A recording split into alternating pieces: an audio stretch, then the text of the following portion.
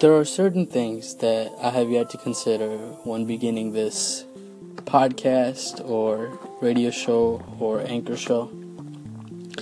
As I speak right now, I am plugging my Lenovo charger into my computer, and I gotta say, I don't understand why laptop providers want to have different chargers for their laptop.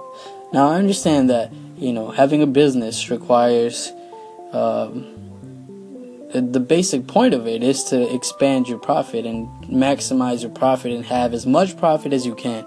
So if you have a really trusted brand or a really recognizable brand and you can make products specifically for that brand only and maximize your profits, I understand where people might come when they do that. But what I fail to understand is, how do these CEOs argue that they want to better humanity, yet go down the path of absolute capitalism and not even think about possibly making accessibility one of the most important factors when it comes to user interfaces? Basically, what I'm trying to get at is, we have chargers for so many different things.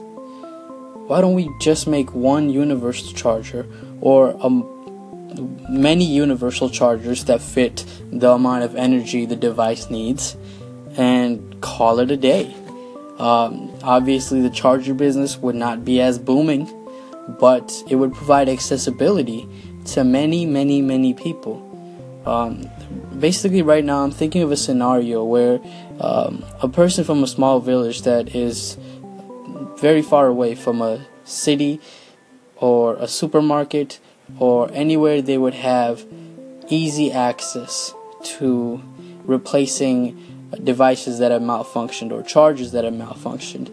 If there was a universal charger for different sized things, then a person could basically ask his neighbor for a charger that isn't working for him right now and have his device charged.